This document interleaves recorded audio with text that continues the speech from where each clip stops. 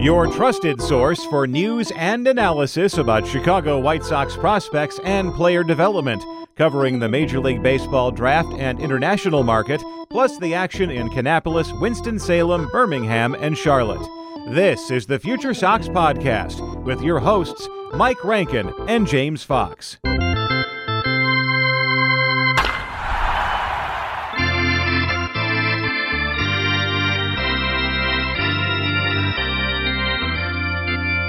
Hello and welcome to another episode of the FutureSox Podcast. Thanks so much for joining us every single Tuesday. We're back for you with another episode. My name's Mike Rankin. I'll be your host.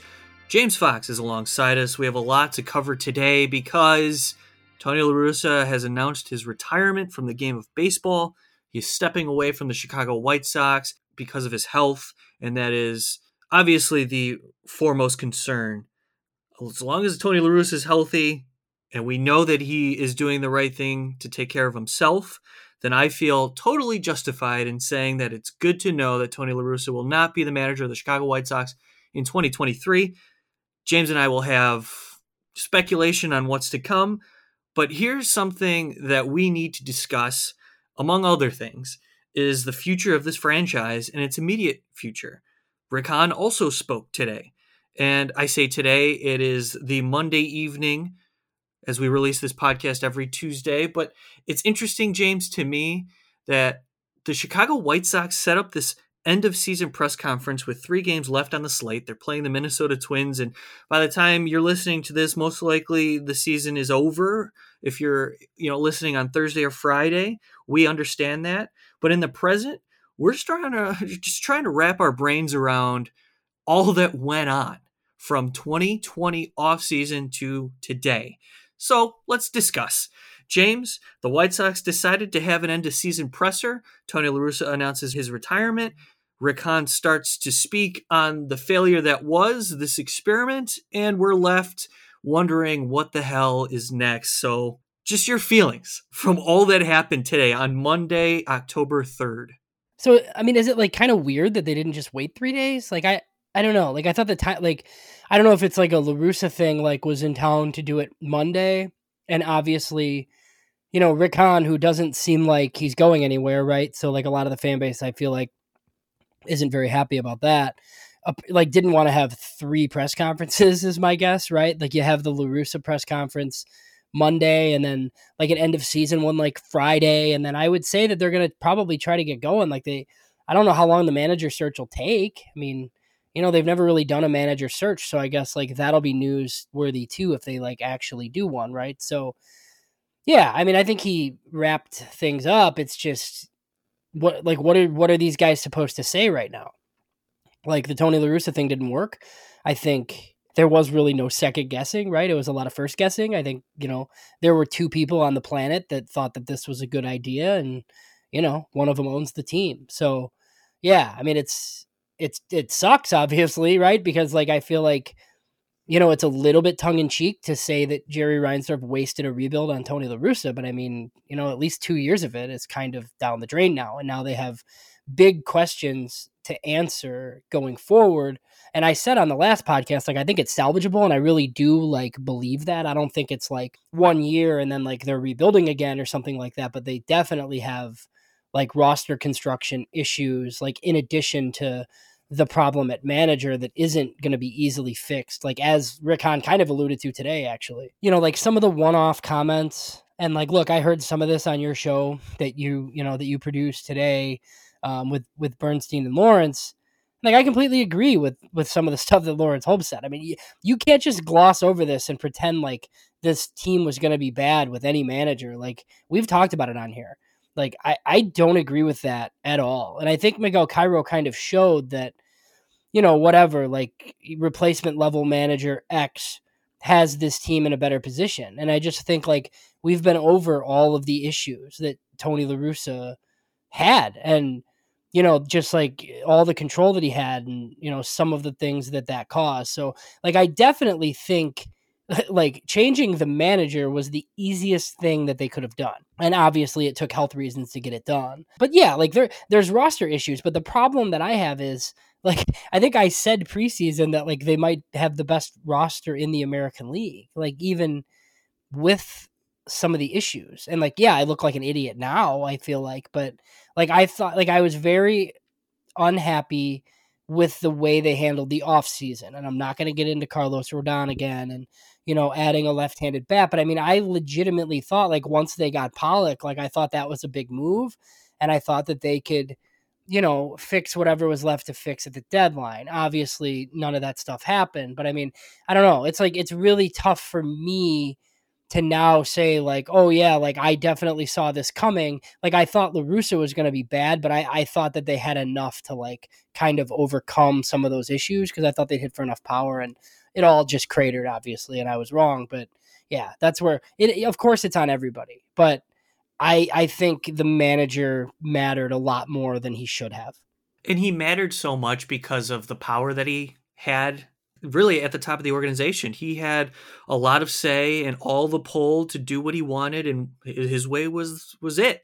I'm not in the clubhouse, and the players are all saying good things about the way La Russa managed them, and I take them for their word. It's just the play on the field doesn't suggest that it was a healthy atmosphere overall. And again, a lot of the philosophies instilled by the manager and the coaching staff is taken on by the players, and you don't have to run 100% and all this other stuff. The little things that go into the intangibles, I should say, the intangibles of the players that aren't necessarily quantifiable on paper, but I mean, you see it. You watch a baseball team play well or play like the White Sox. There's a stark difference. Now, I want to take you back to what you said, James, about this roster and how you believe that they can still salvage at least a competitive season at the very least in 2023. And I agree with you wholeheartedly. I think this roster still has enough to compete. And if you're smart in the offseason, there's ways to seriously compete for a World Series again. Now, people may not want to hear it or scoff at that thought, but there's legitimate reason to believe that the talent on this roster can still compete for an AL Central crown and with the right moves make a run at the World Series. I'm not going to dismiss that possibility. However, there's a long road ahead, and let's tackle some of these issues as we look at the roster, James. And we mentioned the Abreu dilemma, considering that he's on the last year of his deal, and they'll have to make a decision on that player. And I think we can start there, James, because that's the most important piece, I think, in all of this because of how it ties into everything else.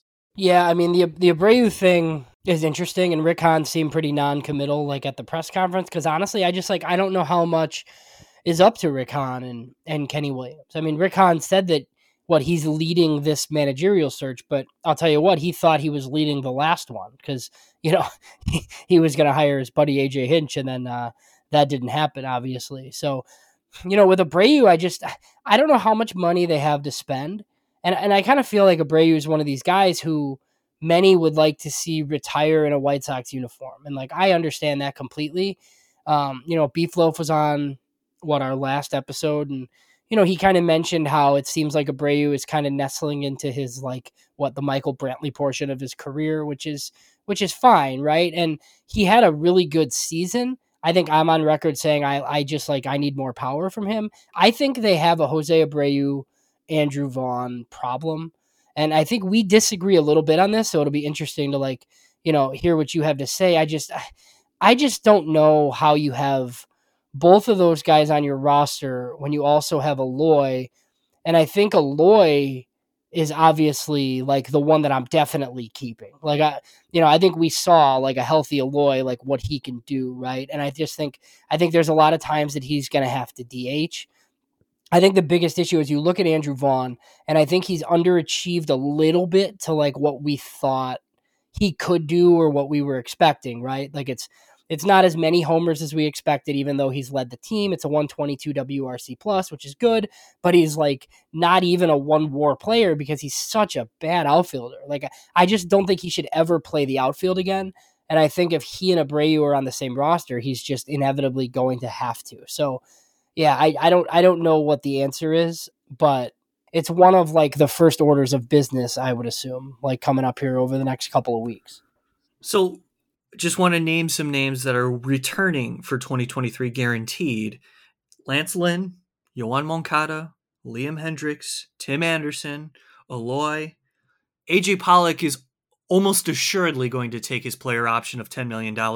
So, hey, really quick. So AJ Pollock's, it's actually $13 million because of all the playing time incentives. Like he got like $1 million for every like 50 plate appearances after like 400 or something along those lines. It's something crazy. But yeah, $13 million, or he could opt out for 5. So he would have to get $8 million on the open market in order to, I would think, to opt out of that deal. So there's that. Great perspective to keep in mind. Still feeling like AJ Pollock's going to take the money. But maybe, the White Sox cut him a deal and say, listen, it's best for both of us if you just go away. And he still might make some money. Anyway, like we're looking at the 26th man, right? And that's the whole point of this Abreu discussion. And I understand totally the conundrum that we have with Andrew Vaughn and Jose Abreu and Eloy Jimenez, and you add in Gavin Sheets and even Yasmani Grandal into this because he's tailoring off in his career. But here's something that I want White Sox fans to consider, and that's this roster will look very similar, maybe not the same, but very similar. And I think that's okay as long as there's additions to the starting rotation and there's additional left-handed bats anywhere. Now that puts Andrew Vaughn and Jose Abreu's future into question. Now, conventional thinking suggests that you take the cost-controlled young player who you drafted and developed and believe can turn into a middle-of-the-lineup quality all-star hitter for his career. And that's something that an organization can take pride in. But it's also something, too, in Jose Abreu's case, that the organization is a really big fan of what Jose Abreu offers and brings to the table. Plus, he's the most successful White Sox hitter across 2020 at his age at this point in the lineup. So you're talking about moving on from your best player. And I know he's aging and regression is inevitable. But the way that the White Sox operate leads me to believe that they want to hang on to Jose Abreu. And separately, I believe, considering those who have talked to within the White Sox, like Andrew Vaughn so much that they want to continue to watch him develop. Now, that doesn't mean he's staying. This is just my perception of the way the White Sox feel about him.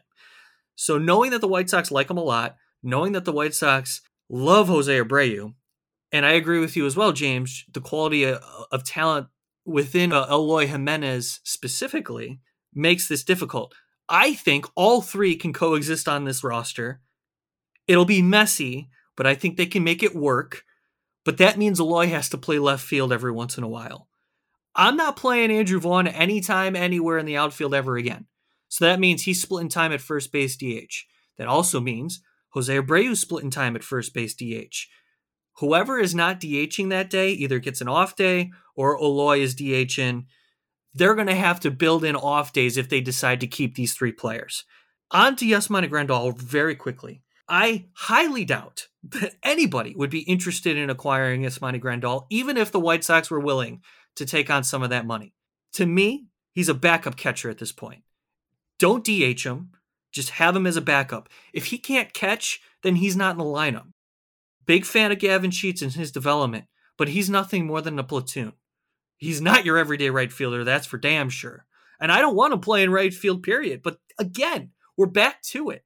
The positional redundancies on this roster is making this conversation very difficult. So, James, back to what I was saying with the three pieces that are affected primarily with Jose Abreu, Andrew Vaughn, Eloy Jimenez. With my rationale, considering that the White Sox feel the way that they do about Andrew Vaughn, Jose Abreu, and Eloy Jimenez, can you understand where I'm coming from as to why they would want to keep those three players and how they would be able to implement those three if they were on the roster? I mean, the first part I do. I understand why they would want to, because it's an organization that theoretically smashes itself in the head with a hammer repeatedly, over and over again. Can you task whoever this new manager is with figuring it out? Yeah, sure. I think so. It'll require Jose Abreu to play a lot less often than he usually does.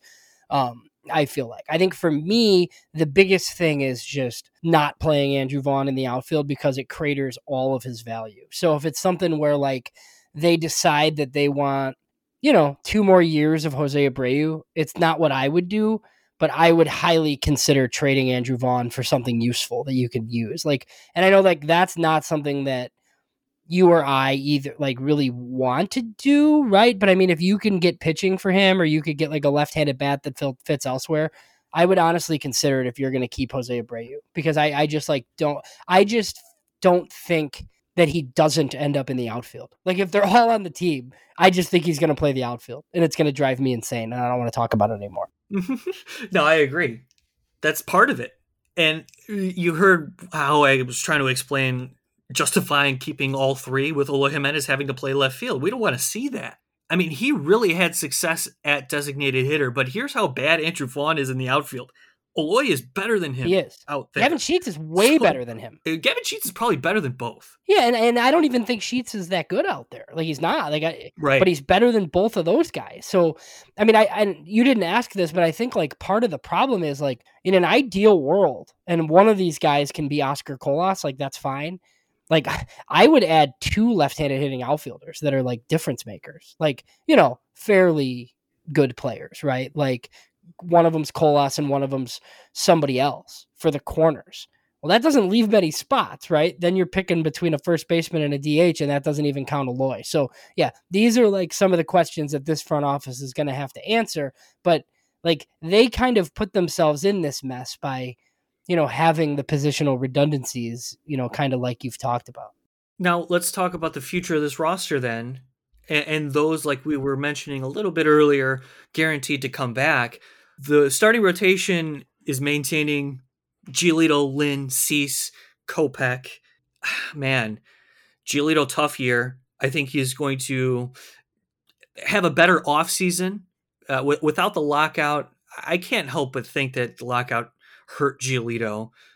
And also, he started the season, he was hurt, and he was dealing with COVID, and then he got sick again when he returned. And it's been a very inconsistent year for Giolito. We'll call it weird. I'll call it weird season for Giolito. Trying to give him the benefit of the doubt here. However, it is concerning the stuff tick down, right? That is glaring. So you have the questions and concerns about Lucas Giolito, who's trying to get paid. He'll be on his last year next season with the Chicago White Sox. And Lance Lynn, we see him aging and the issues that he dealt with the knee. Michael Kopech, same deal, who I think overall, all things considered, 120 innings, you'll take that from Michael Kopech. Unfortunate that he wasn't able to finish the season. But in the grand scheme of things, you're looking individually, I think there's a pretty good season for Michael Kopech. And Dylan Cease was a Cy Young candidate for most of the year. So just within the rotation, James, I mean, right there, it's enough to compete, but there are so many concerns just underlying. Yeah, and I think going back to Lucas Giolito, like it was a terrible season, and I think he'd be the first one to admit that.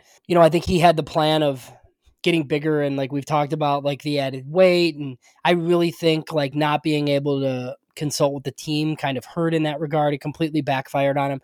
I actually think Lucas Giolito will figure it out because this is like what this guy does. He's incredibly intelligent, and I think he'll bounce back. Is he an ace? No, but like if he's like a solid number 3 starter in the rotation, he's going to get paid pretty good money and he'll be super useful. I mean, Cease is, the ace of the staff, obviously. And look, I'm actually like a little bit intrigued still just with what Michael Kopech did. Like I understand like some of the issues and a lot of people think he's like not reliable, but I mean, like, he got to 120 innings, which means he can probably throw about 160 next year, I would think. Michael Kopech really reminded me of like Dylan Cease first season when it was so like uneven, right? But like the good was really good. So I think Michael Kopech will be much better even next year, which theoretically pushes Lynn kind of a little bit further down your rotation. But I mean, if Lynn is like your 3 or your 4, like you're in pretty decent shape. So yes, they probably need another starter, if not 2. I think Davis Martin, like somebody that we've covered, is interesting. Like I hope they don't bank on him being in the starting rotation, but I mean, if that's your like 6th or 7th starter, I think you're in a decent spot. I think the biggest thing will be, just how big do they go to fill like the one empty spot that they have, right? It doesn't seem like they're going to be spending a whole ton of money in free agency, but I think part of the reason why you have Ethan Katz, and I'm assuming Ethan Katz will still be here, is, every year you try to go find a guy and see who you can improve. So what do you want to see out of the managerial search? I know like names are hard to speculate, and I'm not asking you to give me names. I just want to hear what you want to see from the White Sox front office in their approach and their search. Yeah, I mean, so like an actual real search would be nice because it's kind of funny. Like we talked about this even 2 years ago, they weren't really going to do a search, right? I just liked the outcome. They were going to hire AJ Hinch. Now, I think they were going to interview a bunch of people and then hire AJ Hinch, but they kind of knew, right? So they could know right now exactly who they're probably going to hire. I just want it to seem like a real process, if that makes any sense. It has to be a modern day baseball thinker. That's why I really don't have any interest in Bruce Bochy, Joe Madden, Joe Girardi. I just don't think those managers with that much control is the way to go about doing this anymore. It's more of a concerted effort with the front office where you listen to your assembled coaching staff and it's all hands on deck every night. I would prefer, somebody more analytical, but it's the White Sox, so it won't be totally that way. A Spanish speaker is something that is big for me, right? And then I just want somebody that's not going to allow the nonsense that happened every night that we watched. And it's hustle, try. And you hired Tony La Russa and you brought him out of retirement. And I totally didn't think that would be an issue, but it was Weekend at Bernie's, man. It was just insane. And some of it was beyond his control, I think, with some of the health concerns and that. But I finally want a more fundamentally sound baseball team that tries and hustles. And, they need to hit for more power. That's not really a manager thing. That's an org thing. But I mean, all of that, one of these younger, more modern, analytically inclined Spanish speakers would be fantastic. And somebody who could play the outfield consistently. All right, we have a lot more to come on this episode. We got to take a quick break. When we come back, I want to get your perspective on the Cleveland Guardians and compare it to the way the White Sox run their organization. And then also Yoan Moncada's future, just to talk about what to expect from him moving forward and address some of the fan questions. I know there's a lot of hate coming towards Rick Hahn's way, but totally justifiable. I hear you and I feel you. I wonder what it would do if the White Sox fired Rick Hahn. We'll talk about all of it on the other side of this break. Don't go anywhere. You're listening to the FutureSox Podcast. There's no I in team, but there is one in Indeed, and that's the hiring platform that you need to build yours. When you're hiring, you need Indeed. Instead of spending hours on multiple job sites searching for candidates with the right skills, Indeed's a powerful hiring platform that can help you do it all. One of the things I love about Indeed is that it makes hiring all in one place so easy because Indeed does the hard work for you. They show you the candidates whose resumes on Indeed fit your description immediately after you post so you can hire faster. Join more than 3 million businesses worldwide that use Indeed to hire great talent fast. Start hiring now with a $75 sponsored job credit to upgrade your job post at Indeed.com/Blue Wire Sports. Offer good for a limited time. Claim your $75 credit now at Indeed.com/Blue Wire Sports. That's Indeed.com/Blue Wire Sports, and support the show by saying that you heard it on this podcast. Indeed.com/Blue Wire Sports. Terms and conditions apply. Need to hire? You need Indeed. We're talking about the future of the Chicago White Sox as the organization conducted their final press conference. Oh man, end of the year recap, they said.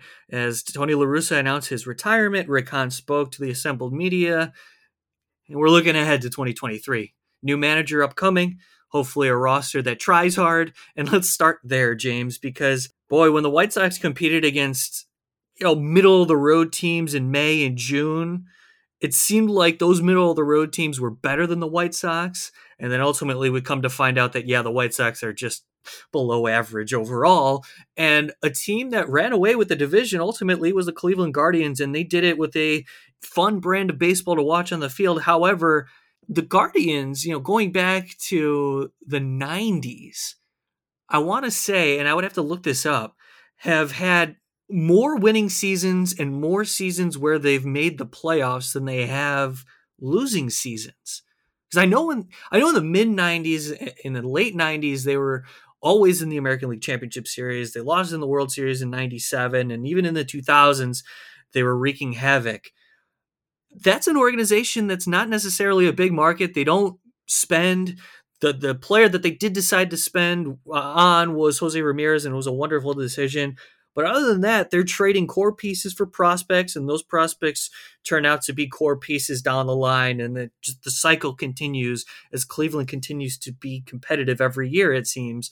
How is it that they're able to get away with that strategy? And why does it not make sense within the White Sox for them to do what Cleveland does as a philosophy? Yeah, so I've heard a lot about this. And, our buddy Chris Lanuti on the Sox in the Basement podcast, him and his co-host Ed, like they kind of talked about this, just like being jealous of Cleveland.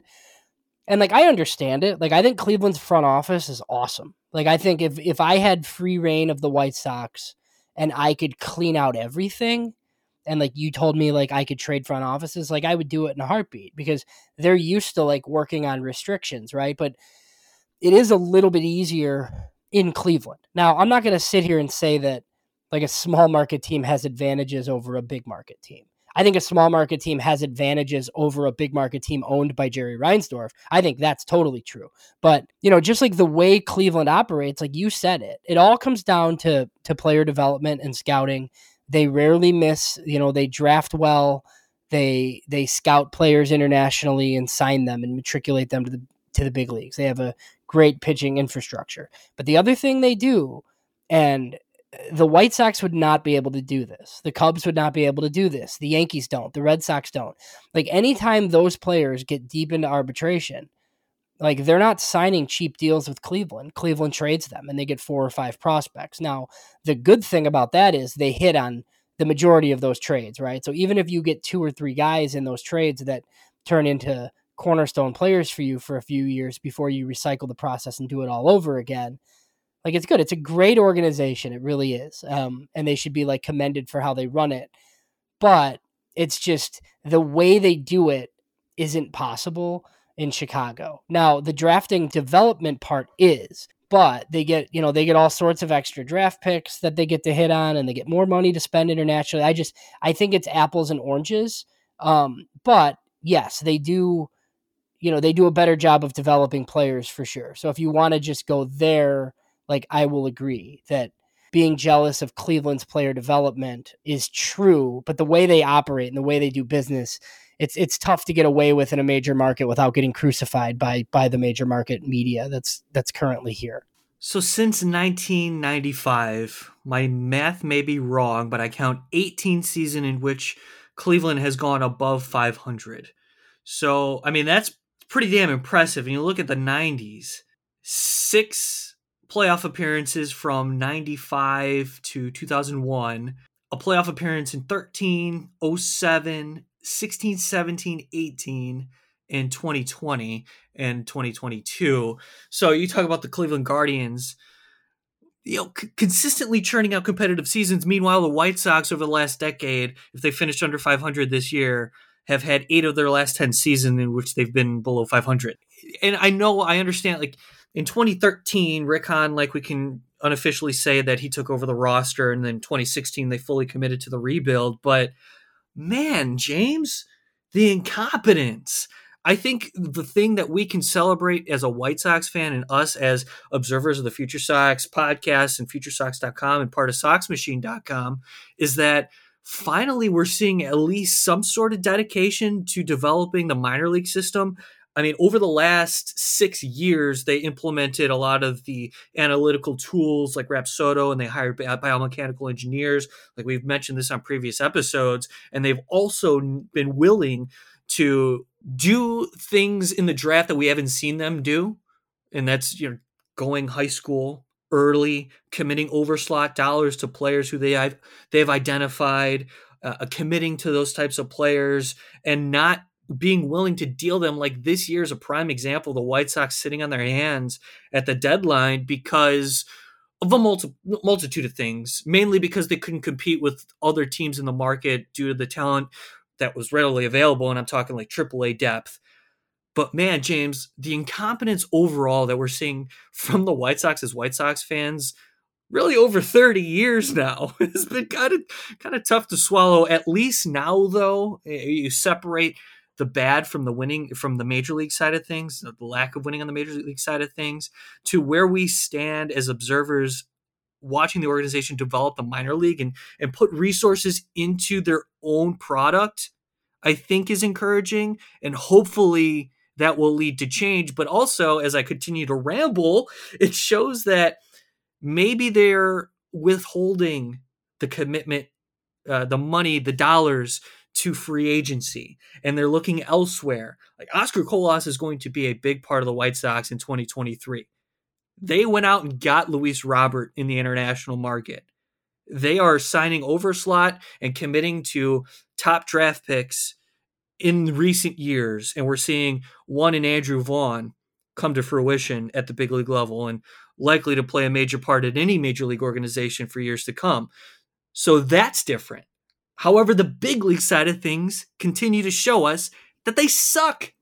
Yeah, I mean, there's a lot there, obviously. It's just like for me, like I just like always take everything back to ownership because I just kind of feel like, some of the limitations that we've seen from this front office for like going on 20 years now. I think we know the type of stuff that they're not very good at, which is like signing short-term veteran contracts, right? Like they don't often hit on these. And there are all sorts of quotes out there from Kenny Williams saying that, instead of spending $30 million on one player, he'd spread it across and get 4 or 5 players. But the problem with that is like the 4 or 5 players that they often sign end up like not being good. And then you have the same roster holes like year after year. This has been a problem, but they also have an owner who doesn't like spending in the deep end of the pool, like in free agency. So like you're essentially asking these people that you've kept employed to continue to do things that they're not very good at in the first place. So like, yeah, it's tough. Like, I mean, we've talked about Yasmani Grandal a lot on this podcast, and I have when I've been on other shows, and I feel like there's a lot of people that think that the 4-year, $73 million commitment to Yasmani Grandal was a mistake.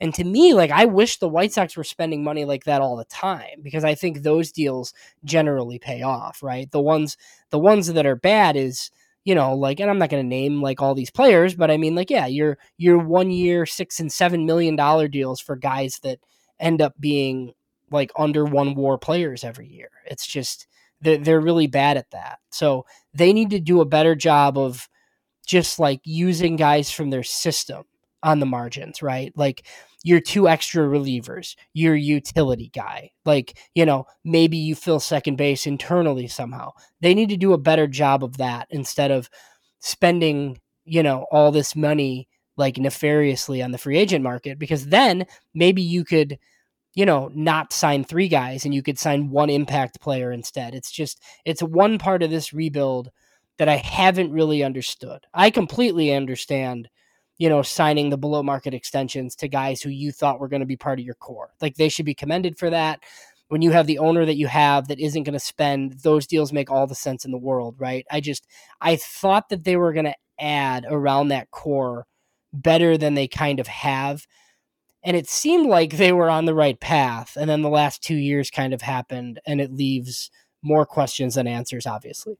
James, I think that was really well said, and it's what's plagued the White Sox over the last couple of seasons from getting them over the top in terms of filling the holes that we knew were glaring holes. And they had roster fillers who were just replacement level players filling that spot in significant positions of need. And I understand you're going to commit to the core, and I understand that you have a lot of expectations for guys that you sign like Grandal and also Tim Anderson, Eloy Jimenez, and Yoan Moncada, who we'll talk about here shortly. But man, when you're filling right field with Adam Eaton and Cesar Hernandez at second base at the deadline, now I'm going to commend that move too, James. Like you said, it's similar to the Yasmani Grandal thing. You go out and spend on a guy like that, it doesn't turn out how you exactly wanted it to, but the premise behind it is commendable. And you look at what they did to acquire a piece that they needed at second base in Cesar Hernandez. I understand why they did it. It's just these types of players repeat themselves on this roster in this window. And you're right. I think they missed a large opportunity in that regard. And as we talk about Yoan Moncada, there's been a lot of hate for him specifically this year. We watch him limp around the infield as he makes a play to his right in the hole towards, second base to his left, or if he's in foul territory to his right. He's always coming back kind of like shaking something off, or, there's something nagging you on Moncada. And it's him specifically that I think fans tend to notice it more when it's happening to him. And of course, the lack of production at the plate this year has been incredibly disappointing. The guy's an elite third baseman. I don't see the White Sox doing anything with Yoan Moncada. He's going to be around for at least 2 more seasons. Is this even a conversation? I don't know that they're going to be able to get rid of the money. I mean, I think it's 40 some million over 2 years. I think it's, look, like I like Yoan Moncada. It was a horrible season. I think it's something that they would consider, like if somebody else would take the deal. I don't really think it's possible. And I think he's going to be better next year because he honestly, like he has to be, right? I mean, he just had probably, I guess, a career worst season, and he was still a 1-win player because of defense. I mean, he has 79 WRC plus on the season, which was really bad. I mean, I know he hit 12 homers. It was, they happened kind of late in the year. If he's healthy, I think he bounces back. I think one of the issues was like, a lot of people were underwhelmed by Yoan Moncada's 2021 season, but like, even if he's that guy, I mean, he's a 3.5 to 4 WAR third baseman that plays great defense, and he, hits 14 to 15 homers, gets on base at a 370 clip. Like, I will take that guy. The issue is that Yoan Moncada was traded for Chris Sale, and we were expecting an MVP candidate, right? He's not that guy. The 2019 Yoan Moncada is probably not coming back, but yeah, like I think he's a useful player. I think he takes a lot of heat that other guys don't take for lots of different reasons, some of them just because of the way he looks while he's playing. But yeah, I think Yoan Moncada is going to be on the team next year. And honestly, like if he's not on the team, like I don't know how you replace him because you don't have another third baseman in-house. And so let's go through the diamond quickly. Moncada, Anderson, locks on the left side. Romy Gonzalez, potentially, James, or a combination of potentially Jose Rodriguez down the road, Yolbert Sanchez, those types? So I think like they needed to kind of decide like who they think their second baseman's going to be, right? Like Sosa was bad in the big leagues, but then he went to Charlotte and he really turned it on. That's a guy we're going to talk about a lot this offseason. Jose Rodriguez, not quite ready, but could be that guy, right? I would look at acquiring a left-handed hitting infielder. Like Colton Wong is somebody that makes a lot of sense to me, right? Because then like you could do that, and then if one of your prospects is awesome, like and takes the job, like I think that's great. Like I think something Jim Margolis talks about often is having more bats than spots. I think that makes sense. It kind of contradicts what we were talking about earlier with the logjam, but I think like more bats than spots if guys can play multiple positions, like it makes sense, right? So yeah, I wouldn't bank on a guy at second. I would try to put another left-handed bat there and just hope that one of your guys overtakes them because they are all righties, all the guys that we've kind of talked about that could be in that mix there at second. So we're looking ahead to 2023, the Chicago White Sox. You don't really feel like doing it yet as a White Sox fan, especially considering the White Sox conducted their end of season press conference with 3 games left on the schedule. And I get it. They were traveling from San Diego, and why not just knock it out once they return? It's a typical schedule for Rick Hahn. We talked about it at the beginning of the show. You made it this far into the podcast. We really appreciate your support on Patreon. Go to soxmachine.com and sign up to join our community. It really helps us grow as a product, and you've seen it over the last year plus. And we have a few things coming out at FutureSox that you can look forward to. Go to FutureSox.com to check out our affiliate reviews. We have each White Sox affiliate recap coming your way on the site, so monitor that. You'll learn about AAA. Our guy Jeff Cohn was outstanding out there again all season, as well as Birmingham, Winston-Salem, Kannapolis. James has the Dominican Summer League. And the Arizona Fall League is already up, the preview there, and Instructs coming up. So, James, not only Instructs, but some international stuff that you wanted to touch on, too, before we get out of here. Yeah, so the next international period starts January 15th again, kind of, the way that it's been going. And, Jesse Sanchez at MLB Pipeline released his top 50 recently. Ben Badler has just brought guys out in, like, 5s, it seems like. So he doesn't have, like, his full comprehensive report that he always has. And, we'll try to have Ben on the show, sometime in January to talk about these guys. But, like Juan Uribe Jr. is a guy that we talked about. I don't really know much about him, but he's one of the White Sox signings in this class. There's another Cuban outfielder that they're signing as well. No surprise there, right? But he's a younger guy and it's like a $300K signing. So the point of that is like the White Sox have like kind of a lot of money to spend. I mean, they have like almost $6 million to spend internationally, and they're really not tied to anybody of great significance at the moment. I mean, the top 50 at MLB Pipeline they're linked to the number 41 overall player. His name is Luis Reyes. He's a 16-year-old right-handed pitcher from the Dominican Republic. Now, the thing that's interesting is he's the 41st ranked player. And all these guys that we have on here that talk about the international market always just kind of talk about how the pitchers are just not that highly ranked, right? So they're kind of like diamonds in the rough. This guy is actually the highest ranked Dominican pitcher in the class, even though he's like all the way down at 41. And this part's funny, Mike. 5'10", 130 pounds. And he's 16 years old. So, it just the write-up sees a projectable loose arm with a plus fastball and other pitches on the way.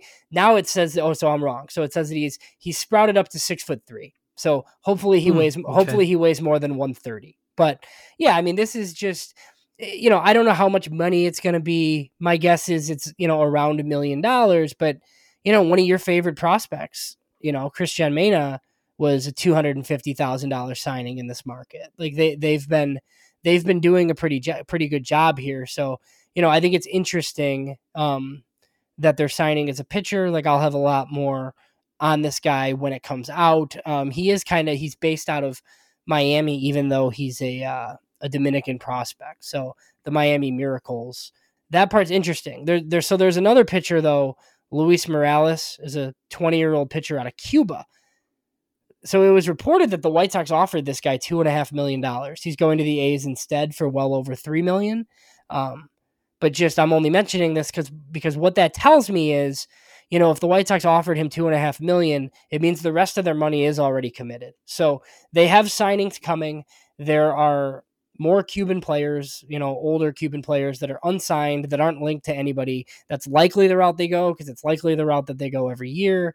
So this money will get spent. It'll just, come to fruition over the next couple of months, what exactly their strategy is. Interesting. I was just thinking about, over the last couple of days, I know this isn't necessarily pitching, it's more so hitting, but the tendencies international players have growing up and then the challenges that they face stateside. We're seeing Lidel Chapey dominate on the other side, like in the Dominican Summer League, and he's 20 years old facing younger competition. But also, as hitters coming up, especially like Cuban, Dominican types, even, you can send it to Venezuela as well, I think. Very free swinging, and they feel like they can cover any pitch at that level of competition, and then they get to stateside and start struggling with stuff that's upticked a little bit. So I think it's a fascinating perspective to keep in mind when you're evaluating hitters, international hitters specifically, because they trust their stuff so much. I mean, it shows when they get to the big leagues and how aggressive they are at the plate. It's something that I found fascinating in the development of young players, especially hitters coming international side of things. Yeah. And like something we've talked about, and the hardest part is like, and Ben Badler's talked about this, and we had Maria Torres on, she talked about this a lot, right? I think the toughest part is like when these guys are actually signed or agree to deals, they're so young. I mean, they're even younger than 16, right? They're like 14. So you're projecting these players, and sometimes you just project wrong and they're kind of bad, right? And it's like, oh, this guy got $2.5 million and we never heard from him again because now he's like 6'9" or something, like something crazy or like something weird happened, right? And then guys come out of nowhere, like, Acuna. Like he wasn't a big bonus guy. Neither was Juan Soto. Like sometimes it just happens when guys sign this young. So the market is fascinating. And, the top guys, I will say the very top guys usually hit. Like those guys don't usually bust out, but there's a lot of big bonus guys that we just never hear from again. We're looking forward to your coverage, James, in the international market, as we do every year at FutureSox.com. I know you have instructs now. Fully transparent here. I am totally out of the loop, so I'd love to get an update on some of the things that you're working on regarding instructs. Yeah, so fall instructs is happening. It's actually a pretty interesting roster. Like it. They sent some guys there that I guess I wasn't totally expecting. Like a lot of the recent draft picks, like on the pitching side, we've talked about Schultz being there, but I mean, like Jonathan Cannon's there pitching, which is a little bit interesting as a college guy. We talked about Tanner McDougal. It's a lot of relievers, but Norge Vera is there as well, which I find interesting because do you know how many innings Norge Vera threw this year? Take a guess. Was it like 36. Yeah, it's like 35, I think. But yeah, it's like that's like not enough innings, man. So like I don't know what they're gonna do for next year. I mean, it's a guy that we're super high on, obviously. But he needs to pitch, and he's obviously not gonna make it all up in instructs, right? But so I thought that was interesting that he's there, and then just like on the position player side, it's a whole host of guys from this draft class. You're Jacob Burke and one of the guys that you've often talked about in Tim Elko, but then like Wes Kath is there, and then Chapei, like we talked about, Godwin Bennett, Eric Hernandez making his stateside debut. So yeah, there's just a whole bunch of guys in White Sox camp that play in essentially minor league games on the backfields in Arizona. But it's interesting because with the Arizona Fall League going on, there's all sorts of scouts and prospect people there that wander over to these backfields and they get all this information on instructs. So yeah, I can't, some of that stuff should be coming out. Baseball America is a great resource to follow in regards to that. Great stuff, James. And you just got me thinking again. I don't want to keep everyone here. This podcast is already, moving right along and we're at the end, but man, you talk about those names. They're just names at this point, but loaded with talent. And if you're optimistic, tons of potential. So you talk about the philosophy of a baseball organization, what breeds success. I think it's a commitment to the scouting and development process, relying on core pieces that you developed internally or acquired via savvy trade. Identifying players, getting them in your system, and developing them into big leaguers makes you a winner, ultimately. Now, you look at the Dodgers, and the Dodgers are a great comp for any big league team trying to strive to be that, because they do it by spending and developing simultaneously. So with the White Sox at this point, I'm very pleased that they were reluctant to deal who they identified as their best players in the farm system this year, and especially now in hindsight at the deadline, because I didn't want to lose value that they deemed valuable, right, for this team, for this 2022 Chicago White Sox team.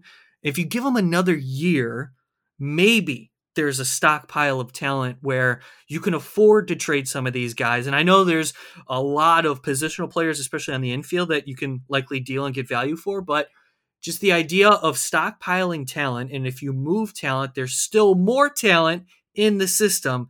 So you're not barren anymore. The White Sox have been barren for years. Yeah, I think it's not the system that it was, obviously, but I think it's definitely maybe by midseason a middle of the pack farm system, right? I mean, we covered the 30th ranked system. Now I think people in the preseason are going to have it 24, 25. Like if you get out to fall instructs and Noah Schultz looks like we think he's going to look, and Peyton Pallette kind of makes his way back, and there's a couple other pop-up performances. Like, yeah, you could be right middle of the pack. I mean, 15 to 20, something in there, with enough homegrown talent to help you sustain, right? Because even the last time they did this, it wasn't really homegrown talent. Like they traded for most of that talent, right? So like I would say like your Colson Montgomerys and Oscar Colas, and even like if Brian Ramos makes a top 100 list or one of these pitchers really pops, I mean that's kind of more talent developed than you probably developed on your own last time that you didn't trade for from another organization. So yep, that's just one of those things. Like I'm curious to see where they end up, because I've liked a lot of the decisions that they've made in scouting recently. Now they just have to develop players more often.